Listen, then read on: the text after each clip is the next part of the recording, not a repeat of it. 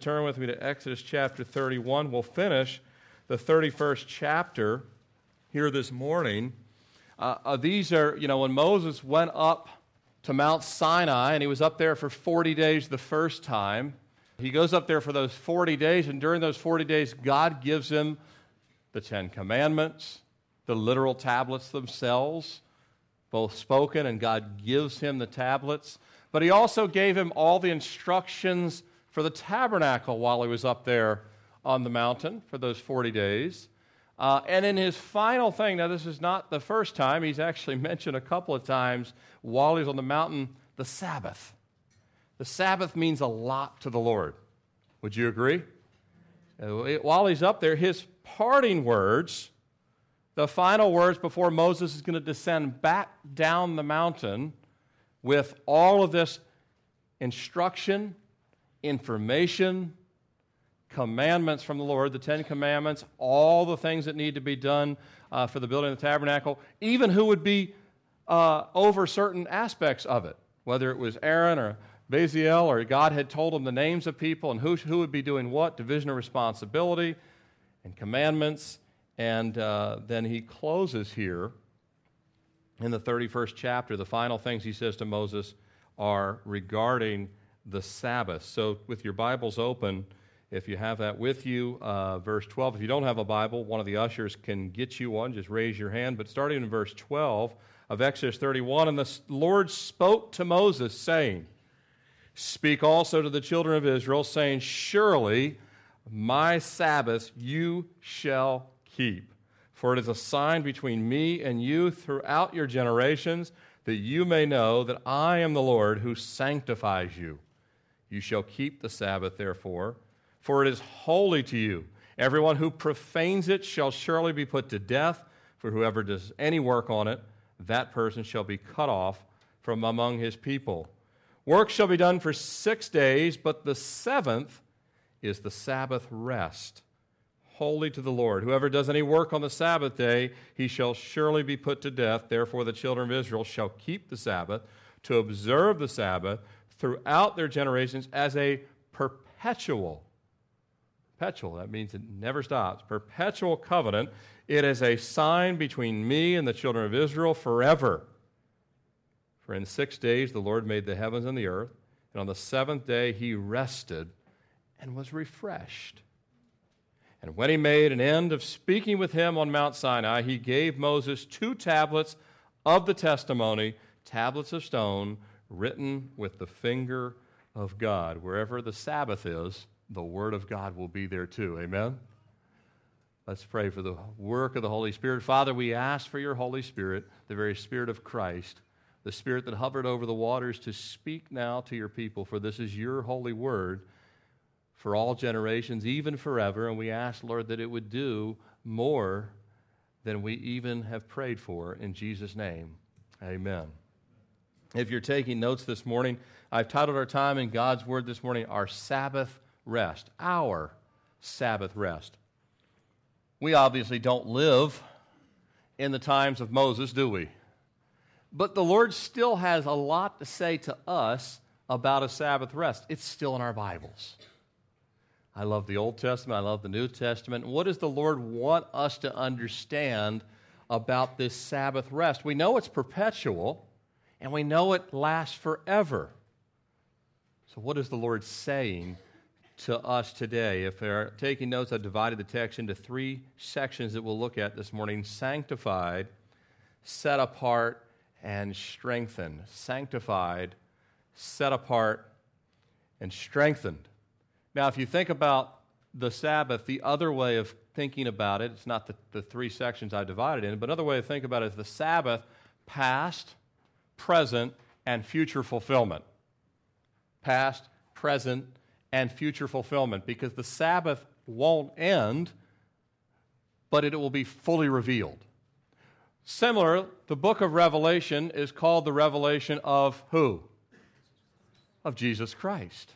Jesus Christ has already been revealed throughout the Scripture, but there's a deeper unveiling in the book of Revelation. So the Sabbath, though it was established in one way, would not just, it would actually manifest and grow and where it be a deeper revelation and understanding of this Sabbath rest that started well before the law, right? Because Moses is reminded by God himself. It's not Moses speaking here. God, is letting him know that the Lord himself rested on the seventh day and was refreshed. Now, God doesn't really need rest. You know that, right? The Bible makes it clear that he never gets weary. God doesn't get tired.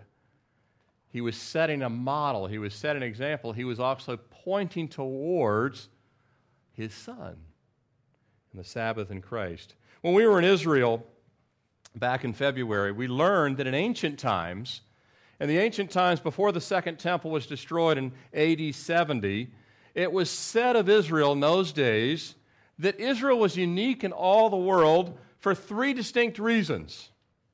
Number one was the spectacular temple that Herod had actually taken Nehemiah's temple and expanded it greatly. The spectacular temple and the fact that in that temple there was no images to any god. That was unique in all the world.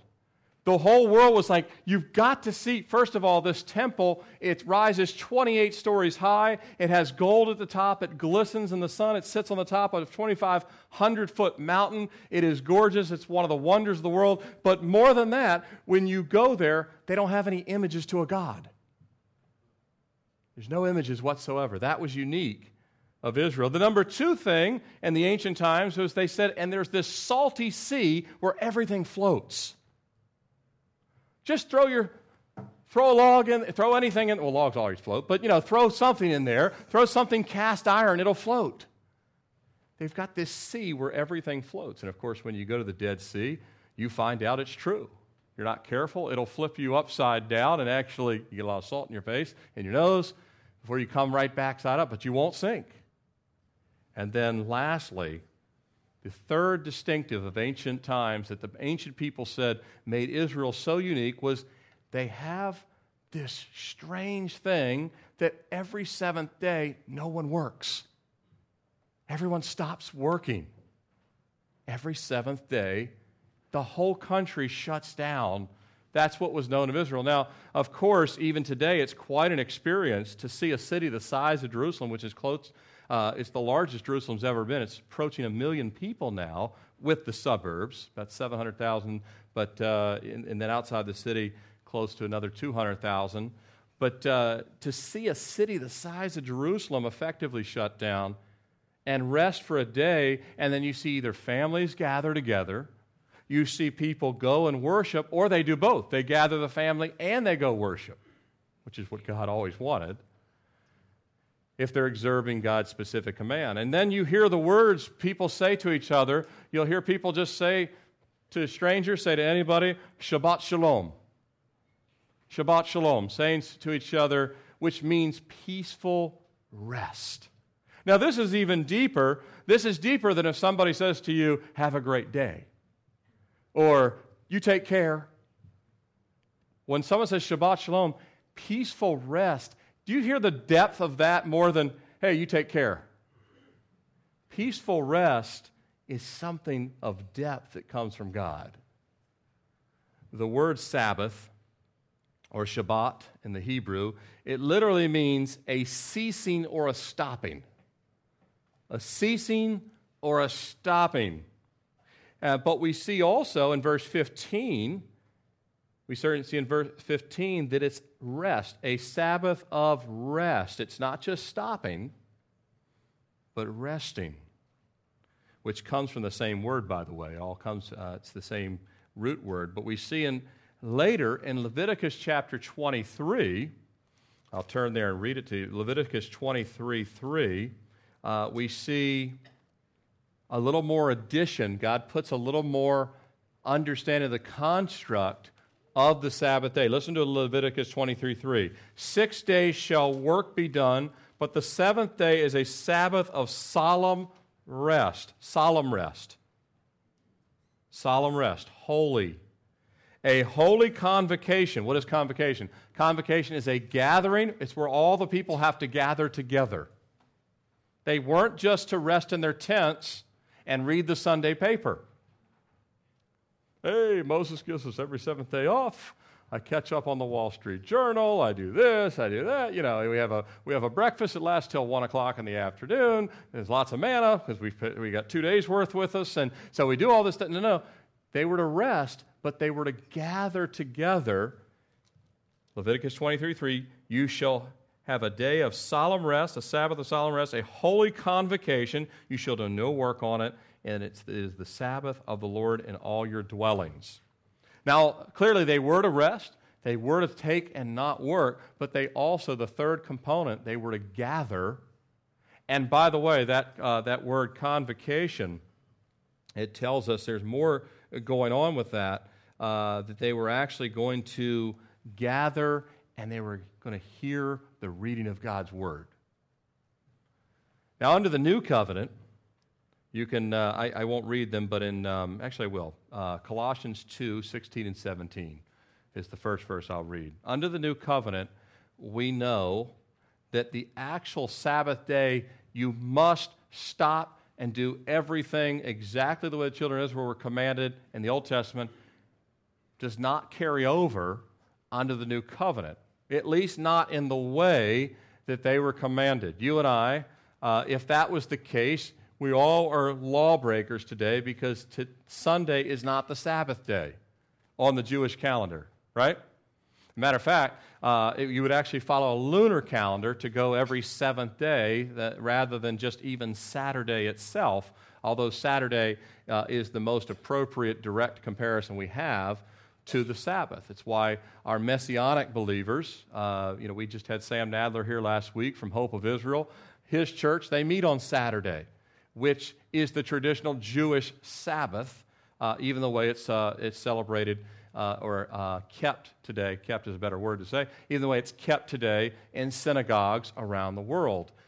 But in the New Covenant, in Colossians, Paul writes to the church of Colossae in chapter 2, verse 16 and 17, he says, "So let no one judge you in food or drink, or in regarding a festival or a new moon, or Sabbaths, which are a shadow," again, the fulfilling, a shadow of the things to come, but the substances of Christ.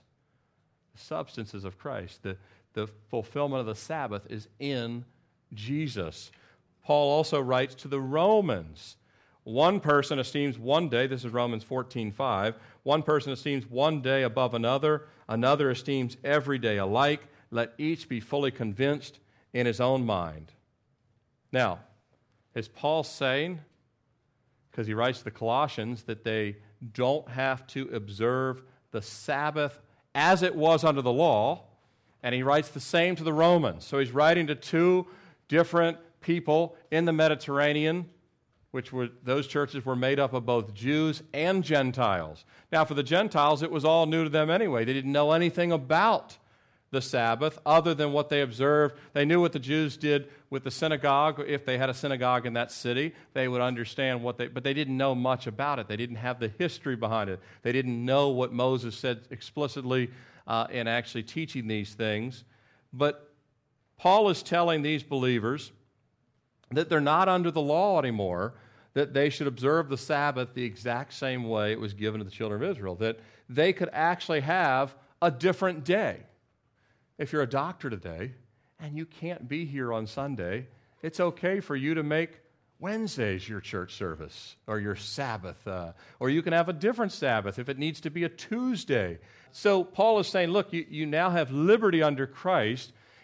You guys in Rome, if the way your business and commerce is set up, it's better for you to establish. Now remember, Paul's not writing to individuals here. He's writing to a collection of people.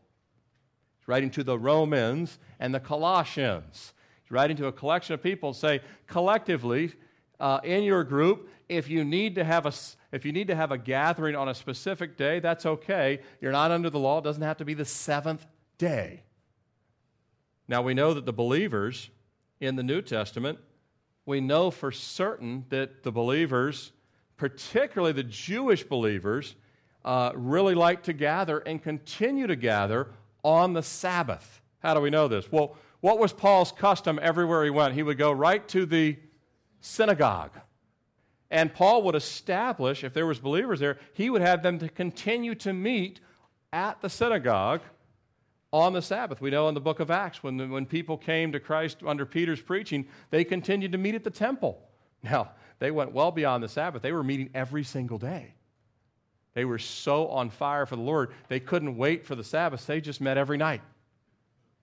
What would it be like if the church today had that kind of hunger for Jesus?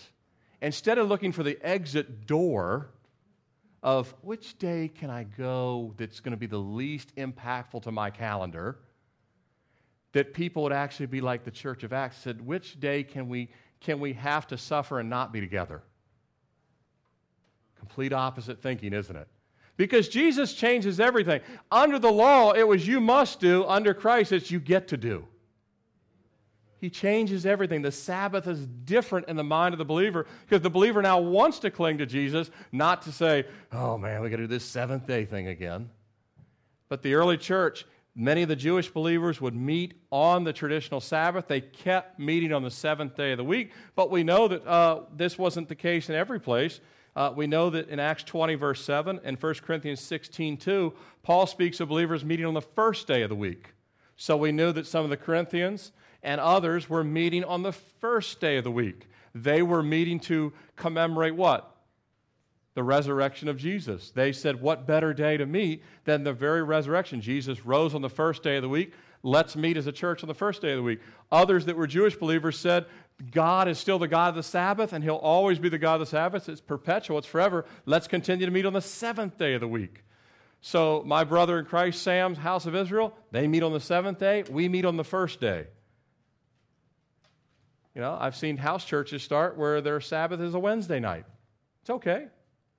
Doesn't matter the day of the week.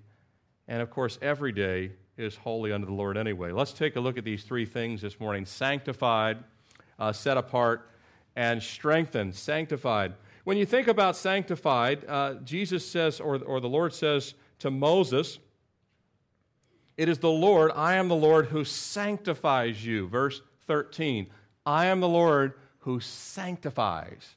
Now, when we're saved from our sins. We're washed in the blood of Jesus. We're given the indwelling of the Holy Spirit.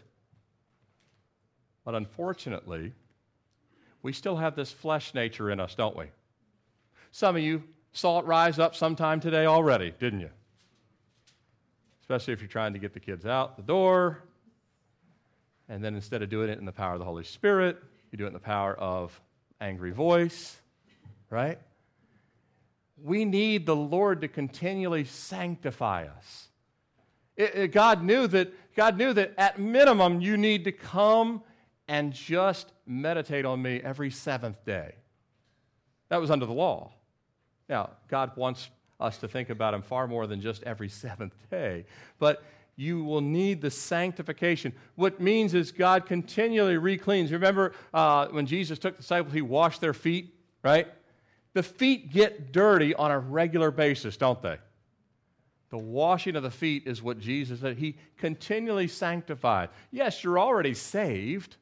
Your name written in the Lamb's Book of Life if you are saved and you have become a follower of Jesus Christ, but you need to be continually sanctified. And over time, that sanctification process, He's making you, conforming you into the image of Jesus Christ. But it's only when this Sabbath rest, this rest has to be in Christ. Only when we rest in Christ are we kept pure. You decide, I'm going to do a little experiment. I'm going to try and live without Christ for the next 30 days and see how sanctified I am by the end of the 30 days. We wouldn't recognize you, possibly. Now, you may look the same on the outside, but your insides will be full of rottenness, wouldn't it? God needs to continually sanctify us. But as we rest in Christ, as we rest in the Lord, He keeps us pure. Hebrews 2:11 says, for both He who sanctifies and those who are being sanctified are all of one, for which reason He is not ashamed to call them brethren. The Lord sanctifies individuals, but He also sanctifies. Remember that the convocation, Leviticus 23:3, there was a gathering together. He sanctifies individually, but He also sanctifies collectively. We gathered for prayer before the service this morning, that there's that collective, but our prayer is resting in Christ. That's who we were praying to. That's who we were relying on. That's who we were leaning on. Yes, if the world says your crutch is in Jesus, say absolutely. More than that, he's the whole outstretched bed. Not just a crutch. Everything. 1 Thessalonians 5:11 says, now may the God of peace himself sanctify you completely, and may your whole spirit and soul and body be preserved blameless at the coming of our Lord Jesus Christ. You can't be preserved blameless unless you're resting in Christ. Resting in him. When he comes, and he will come, some will be ready, some will not. Some will not be ready. Some won't have rested in Christ. They'll have rested in themselves. And that's tragic. That's building on sand as opposed to building on the rock. We rest in the Lord Jesus Christ. The sanctification. As I rest in the Lord, he's constantly showing me this needs to go. This is a hindrance. This is a weight. This needs to spend more time in prayer with me. Love me more. God never stops. And he says the same things a lot of times because I need to hear them over and over and over again. I've told you the Bible is the most repetitive book on planet Earth because people forget what they heard within 10 minutes. John Neorge, he works with Ravi Zacharias and Ravi Zacharias Ministries. He sent out a tweet this week that on Twitter, I thought it was really insightful for the body of Christ. He says this. He says, if the dominant prayer in your life is for Jesus to guide you, you may want to take a second look at his initial invitation to follow him. Did you catch that? It could either seem maybe say, well, is that contradictory to what the Scriptures say? I'll read it again. If the dominant prayer in your life is for Jesus to guide you, you may want to take a second look at his initial invitation to follow him. I knew exactly what he was saying. Jesus has already said, follow me, obey my commandments. If you love me, obey my commandments, 1 John. When you obey his commands, he is guiding you already. But a lot of times people don't rest in Christ. They don't obey any of his commands, but they have a constant prayer. Oh, Lord, help show me this. Help guide me here. Help guide me this. And Jesus is saying, I can't answer that prayer. You don't follow me yet. You keep praying for my guidance, but you don't obey me. You don't follow me. You don't rest in me. You don't live in me. You don't love me. And yet you constantly pray to me for my guidance. I give my guidance to those who follow me. Right? I don't have to. Now, you still pray for, he's not saying you don't pray for guidance. He's saying if the dominant prayer in your life is you're constantly praying for guidance, but you haven't yet followed the Lord, whereas when the scale is flipped, when you constantly follow Christ, then when you're praying for guidance, you're usually praying for guidance at forks in the road. Right? Forks in the road. Lord, I want to be at Bon Air tonight, but someone called me and I've got this ministry. Which one would you like me to do? You see the difference? Your prayer now is in guidance in his will as opposed to guidance for your will. That's what a lot of people pray. Their prayer is just, God, Lord, guide me to a lot of good blessings. The Lord says, follow me. Through his body.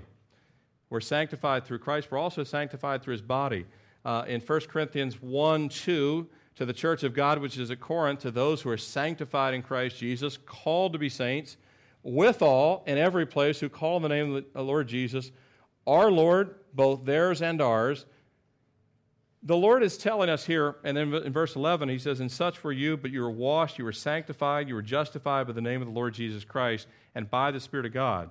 Now, Paul's writing to the Corinthians here, and it's very clear. He's writing to them collectively, saying, collectively, you were all sanctified in Christ, you were washed in Christ, you are a body that God has put together. Now, when I look at this church, it's the same way.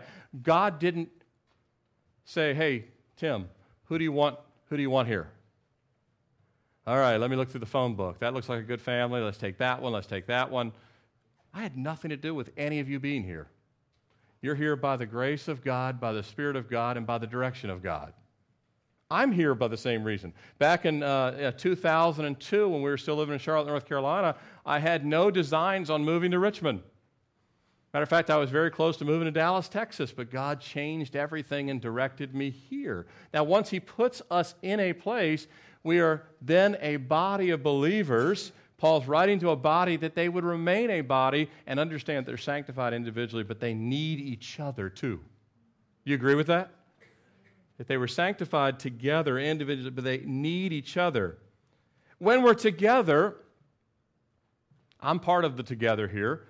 I just have a different role. We all have a place to play in the body. I don't know if I'm a thumb or if I'm a kneecap or whatever I am in the body. Lord is the head, but I give the Word of God as He's instructed me to do, and that's the gifting He's given me. But as I give the Word, we're all part of the same body.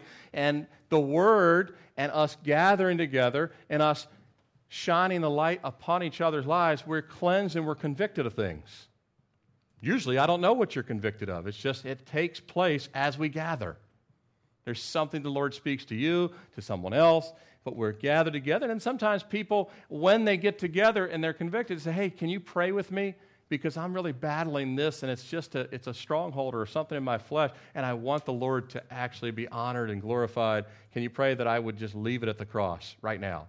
I've prayed with many of you like that. You've prayed with each other. I'll see sometimes you laying hands on one another and praying over each other, which is directly related to what the Lord says through James in James 5:16. Confess your trespasses one another, pray for one another, that you may be healed. The effective, fervent prayer of a righteous man availeth much.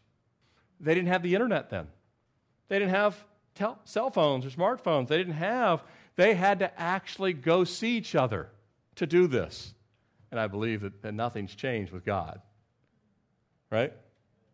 In Oklahoma City, when everything, or parts of Oklahoma, when things were knocked out with tornado, it's back to the old-fashioned, we have to lay our hands around one another and actually minister there, not just a quick text, which I actually find great value in things like text. I think that we use the things today for good, and a lot of people use them for their own pleasure or even evil, but yet there has to be still a gathering together. We're ministered and sanctified through the body. We have to be together to do that. We